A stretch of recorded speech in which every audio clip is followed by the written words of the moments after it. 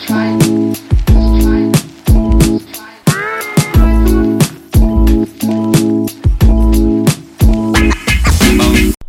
I come from that way? Which way did I come from? I don't know.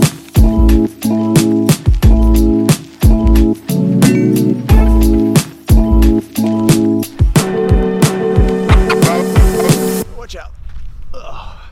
Welcome to the TFA Training Club. My name is Tobias. If you're here for the first time, just know that I don't always do this, from the middle of the...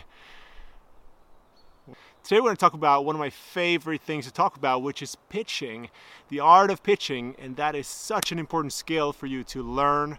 Even if you probably already know how to pitch to some extent, but there's always more to learn. For me, this was one of those life-changing skills because, in addition to your expertise, obviously you need to be an expert at what you do if you're selling professional services, or if you're selling a product, you need to be a pro. You just need to be a professional when you get in front of people, when you influence people, when you motivate them or bring out that motivation that exists inside them. So I'm going to share 5 of my favorite ideas that will help you become a significantly better at pitching.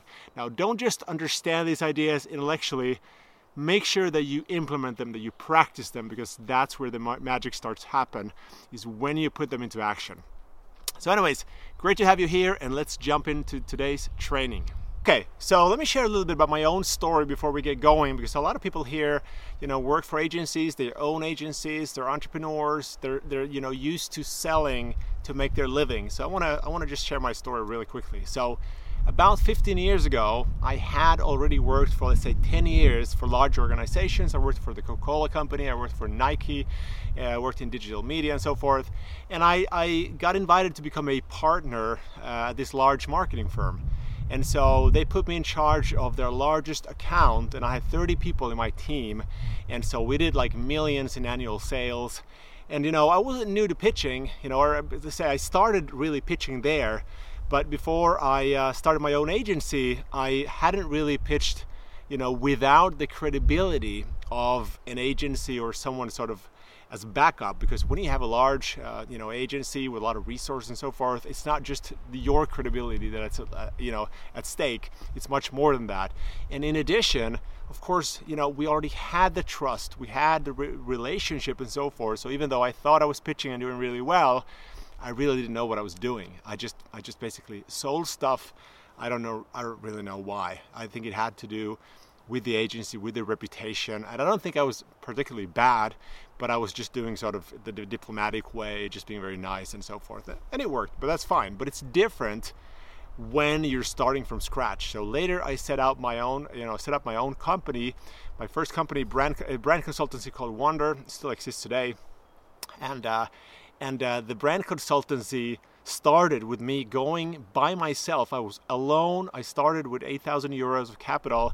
I started alone. I then, quickly hired a couple of designers, but I had to go to clients, and that's where I realized I really didn't know what I was doing. So what I used to do, and that's something I've heard that a lot of people do, is that, I went in front of customers and I had my thinking, which I was really proud of, my own methodology and my ideas. And I had a bit of portfolio as we were doing more work. We had more, stuff to show clients. And I used to go in there and sit down, and we had some coffee, and I could, typically make them feel, pretty good and relaxed. And so I showed the work, and I was really eager to show the work because I was so proud of it. And, it really became one of those presentations where I was showing a lot of references and so forth, and they were not talking so much. And I did the fatal error of actually kind of broadcasting a kind of a standard deck in front of them.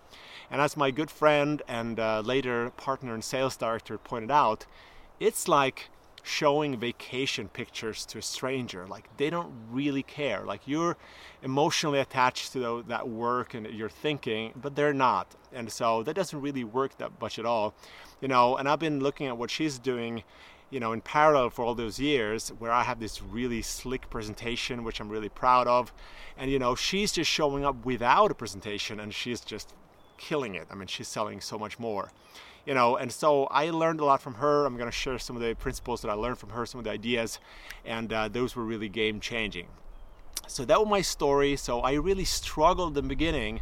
And I know in retrospect, all those hundreds of meetings, even important people that I met, high up in the organization, I met with these people and I just did it all wrong. If I had known what sort of tools, what techniques I could have used, and they're not gimmicky, they're just there to help people, to make a decision and understand what the real problem is and so forth, which we're going to discuss. But that's what I didn't understand, and that really, I left so much money on the table. My agency, my consultancy didn't work it didn't grow as fast as it could have. And of course, all the work that we didn't get to do, all the impact was left there. So I don't want that to happen to you. Anyway, so that's the backstory. And I'm going to share 5 important lessons with you. And, really, as we go through these, don't just sort of try to understand them intellectually. Also, really think about how you can implement them. Some of them will not be new to you, but the question is, are you practicing them? So number 1, the first thing I want to talk about is psychology. And in my 10P method that I teach in Pitch Like a Pro, this is P number 1. So it happens before the actual pitch, before the actual preparation, before the actual, showing up, whether it's a live presentation, whether it's a Zoom call, a Skype call, whether you are pitching on video or sales letter or just writing text on the web, because these ideas apply to all of it, by the way. So anyway, so before you do anything, you have to understand, the psychology of yourself, but also the psychology of the buyer. So I talk about the buyer psychology, the psychology of the buyer, the psychology of the seller. And they are both so important in this whole game and this whole art called pitching. So the first thing, we start by the seller, the psychology of the seller. That means if I could only teach one thing, it would just then that would be to help you understand that your identity, the beliefs that you hold about yourself and how you think about selling, those will determine your success. Like, you will figure everything else out if you just learn how to think bigger and believe in yourself and think of yourself maybe not as a salesperson, but you reframe what it means to pitch and sell. So for example, for myself, and I know for a lot of people out there, if you're watching this and you might be able to relate to this, you don't maybe like the idea of selling. You don't like pushy or being pushy. And, it's a little bit of an awkward thing to do unless you're a trained professional, which I wasn't. And still today, I don't think of myself really as a salesperson. I instead kind of reframed what it means to sell. And to me, I was thinking, through it this way. If you're not selling your work, if you're not pitching, it means that you're not helping people. So if you don't believe in yourself, in your ability, if you don't believe in what you're selling, you're not going to make a sale. So what I would do and what I would advise you to do is to first think about, what does selling mean to you? What does pitching mean to you? And try to sort of think about those maybe limiting beliefs that you have about yourself, your capability, or maybe what those meanings are to you, because you can change them.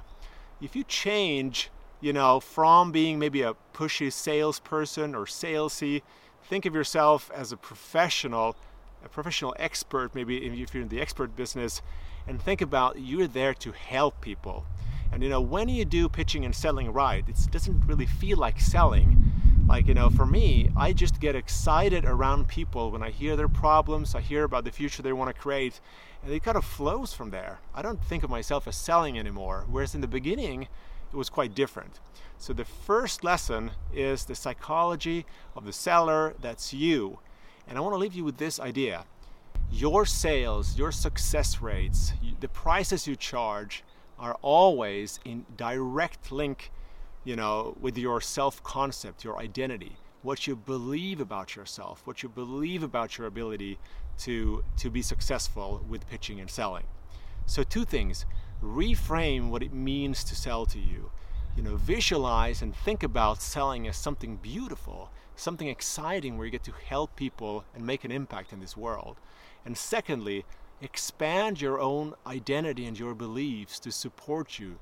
If you think that you can sell stuff, whether that's projects or or products or services for the worth of $100,000 per year, then that's your game. Your zone is pretty much that. It's defined by that. You set the limitations in yourself. If you believe you're someone who should be selling at 1 million, 10 million, 100 million, then that's going to be your zone. It just works in a magic way. You have to be in alignment with your self-concept. And that is so important. If you have the confidence and you believe in yourself, you can figure out everything else. We can just stop right here.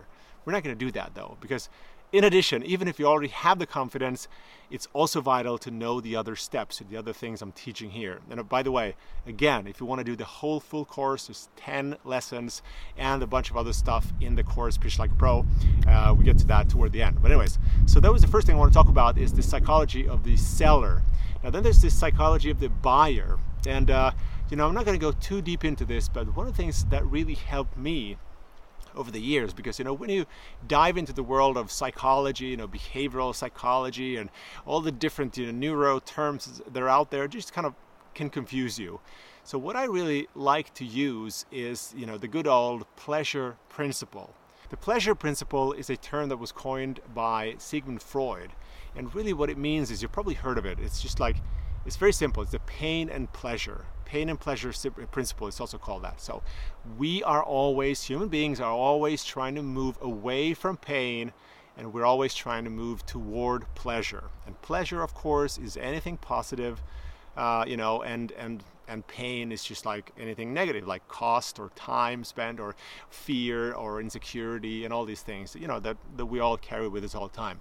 We're always looking out. We're always, assessing every situation, every deal, through that lens. And there's something called long-term pain and short-term pain, and there's something called short-term pleasure and long-term pleasure. So think about going to the gym, for example. If you link more pain with going to the gym, short-term pain, versus, being fit and healthy, maybe for the rest of your life, or creating good habits, then you're not going to do it. So the trick is to get to see which force is stronger. So that's a very simple way to think about how what motivates people. And so the rule of thumb and a breakthrough point to remember is that people are usually more motivated by moving away from pain than they are by achieving something pleasurable. Like it's nice to have a nicer future. We all want a better future.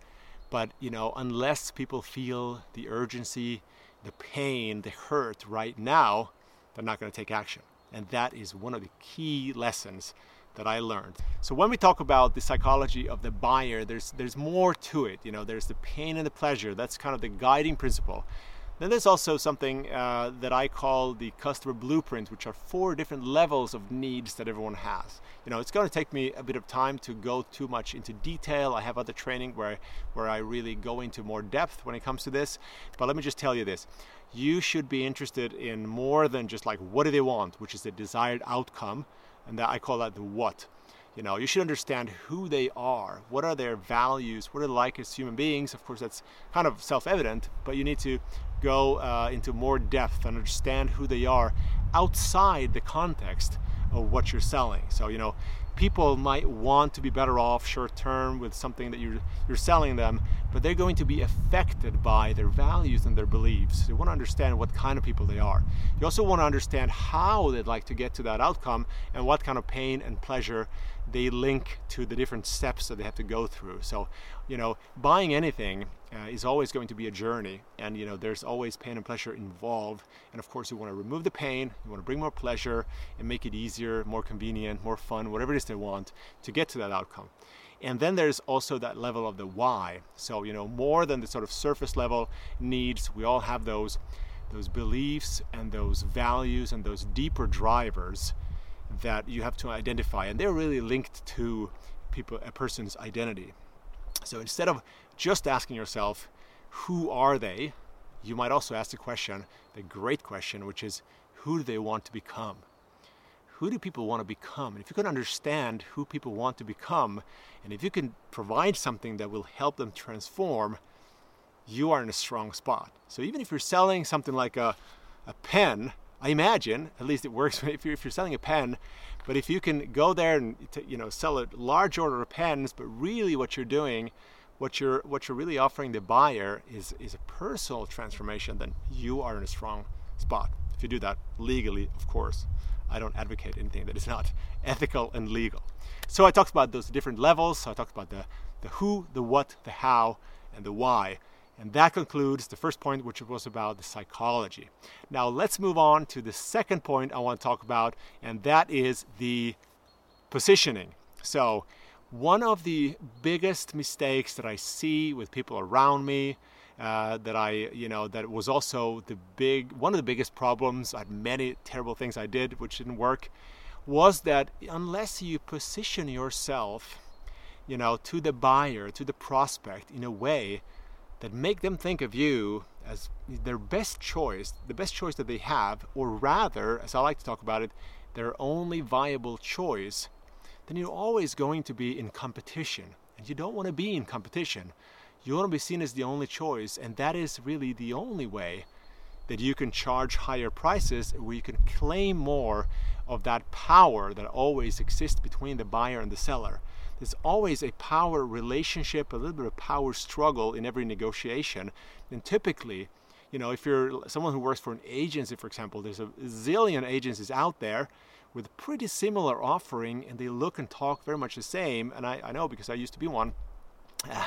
And so, your job is to position yourself, your personality, or what you offer, or whatever it is. It just needs to be something that they can think of as their only choice. And when that happens, they think, okay, we don't want to choose someone else. Suddenly you have a bit of power. I'm not saying you have all the power, but you have some power, and that power translates into higher prices and setting better terms for yourself, because you want to make sure that you set good terms for yourself.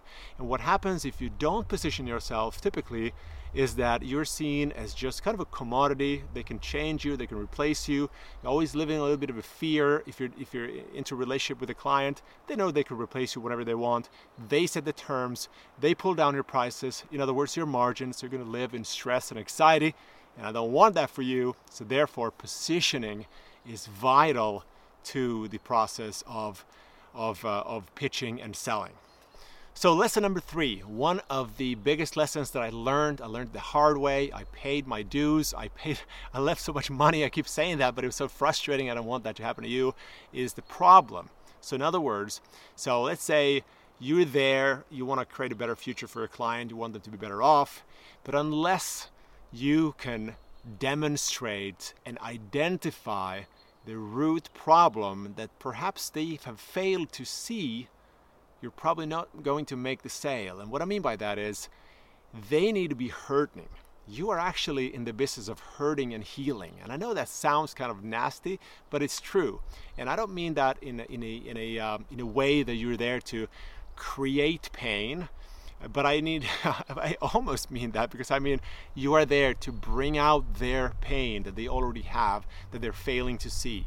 So let me just very carefully explain what I mean by this, because this is also one of those moments in the pitch where you could go awfully wrong. And so let's say I start my pitch and I talk about the beautiful opportunities, the possibilities that I see for a client, but then at some point I'm going to shift over. I'm going to start, coming back from that beautiful, fuzzy, blissful place, that future they want. I'm going to come back to reality. And we're going to start hitting them, or even slapping the client a little bit gently with some truths that they know are true, and therefore they're going to hurt. For example, you have a client who wants to go, move their business more online. You could ask them, okay, this sounds great, if you don't mind me asking, why are you not there already? Like, what is taking you so long? Like, that's an example of a question that will stir up the emotions a little bit, and it can make clients a little bit uncomfortable, but that's the whole point.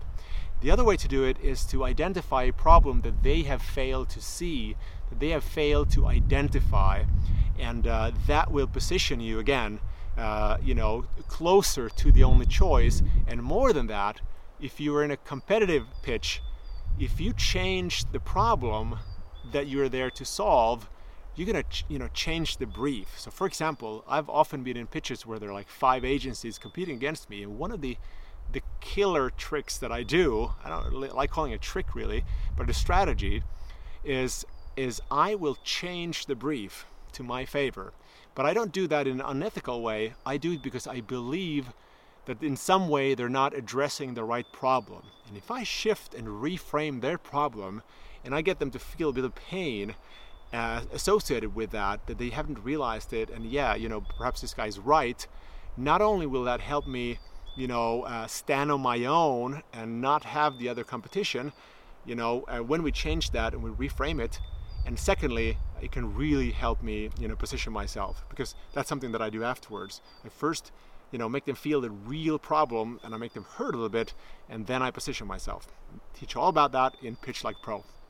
Okay, so we talked about the problem, why it's so important that your client, your prospect, they have to feel a little bit of pain for them to actually take action. And more than that, they have to feel the urgency to do it now. That is the single reason why I had so many great meetings, hundreds and hundreds of meetings where people actually, I think they maybe even liked me. Some people do. They actually like what I had to offer. They probably, we had a good rapport, but there was no urgency. There was no reason for them to act right now. They probably wanted to, but they don't want to put their own career on the line, or their job, or whatever it is, or they just want to spend the money. Whatever it was, they have to feel the pain. They have to feel it now. You get that already. Okay, good. That brings us to the next point, number 4, and that is about anchoring your price in value. And this is so big, I don't know where to start. Again, this is one of those breakthrough points that I could just hit myself in the head and say, what was I thinking? I didn't know this. Anyway, so before you reveal the price, I know some of you would know this, but you could probably do a better job if you're really honest. Well, let's see. So before you reveal the price, always embed it, anchor it in the highest possible perceived value that you can. Whenever you are pitching anything, whether you're selling a product or service or anything, people have to understand the context, the value that they're getting. And again, if they don't feel like there's a big want, that they actually want a certain desired outcome, and if they don't believe that you can deliver it and you're uniquely positioned to do it, if they don't feel that pain, if they don't feel that urgency, and if they don't think that that price will give them a huge upside, there has to be more perceived value than the price. I always think for professional services, I always start to think anything I sell needs to have a perceived value of at least 10x. That doesn't apply to all the categories, but I really want that to be. For example, when I created Pitch Like a Pro, again, you can get it for a few $100. If I wouldn't believe that you can get, a 100x result within the first year, maybe the first few months, then it's not a good product. I really need people to understand how much value there is before I reveal the price. Otherwise, they don't know if it's cheap or if it's expensive. And the same applies to you. And I see this problem all the time.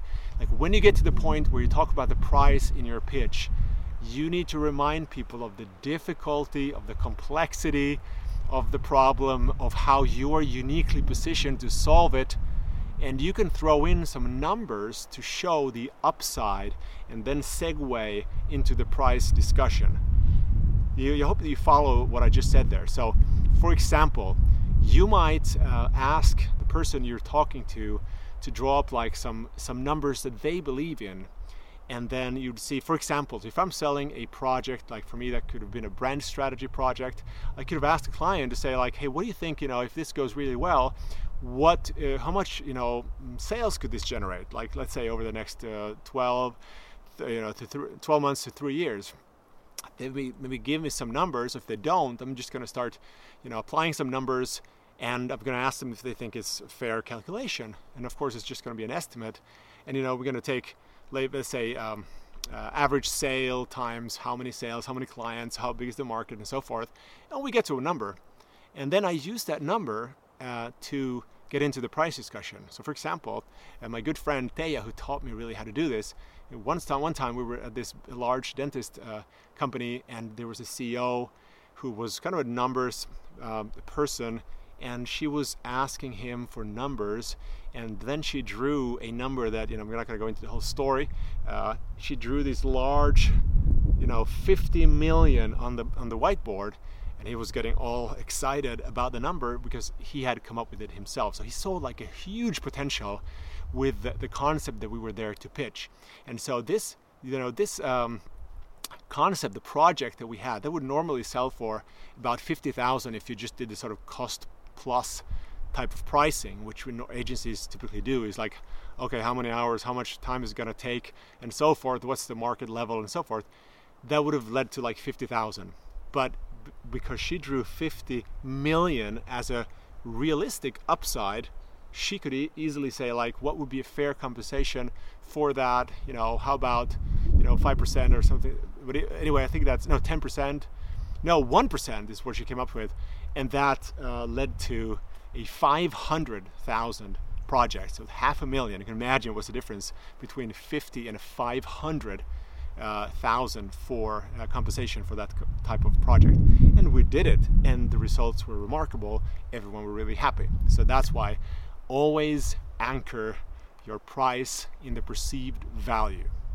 Okay, that brings us to the final point. The last thing I want to talk about today is the importance of packaging your deal. Packaging your deal means, in addition to having a great offering, to have a great strategy behind it and positioning yourself really well, what you want to do is to make it easy to buy your product. So, for example, when I say product, I mean your project or whatever it is you're selling, obviously. What kind of a guarantee can you give people? For example, Pitch Like a Pro, if you buy it, there's a 90-day full money-back guarantee, because I know it's going to remove some of the perceived risk, and I know it's a great course. Do you see how I'm pitching at the same time I'm doing this, by the way? It's all intentional.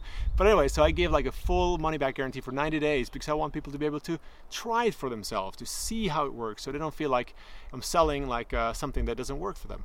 And by the way, if you want to build a brand and think long-term like I do, I always give people their money back if they ask for it. Not that anyone has, but I would always do it. Like, even if I say 14 days or 7-day trial for any of my programs, of course I will give them their money back, even a year later, if they're disappointed. Because I'm here to build brand. I'm in it for the long term, and so should you as well. Convenience, make it easy for them, frictionless, and remove the risk. Take as much risk away from the deal as possible. But you can also do that in a way where the more risk you take on, the more upside you get. So you can package it in so many different ways. Another thing is, don't give them one price if you're selling a service where the outcome is somewhat, there's some sort of, it's difficult to predict the outcome. So like a creative project, for example, give them one big price, and that would, anchor the price again to say, okay, you could do this, or we could do the mid-level price, so there's a smaller one. That's going to help them make a decision, and they're probably going to go for that middle price. But then, you could do upsells, you could do downsells, you could do cross-sells.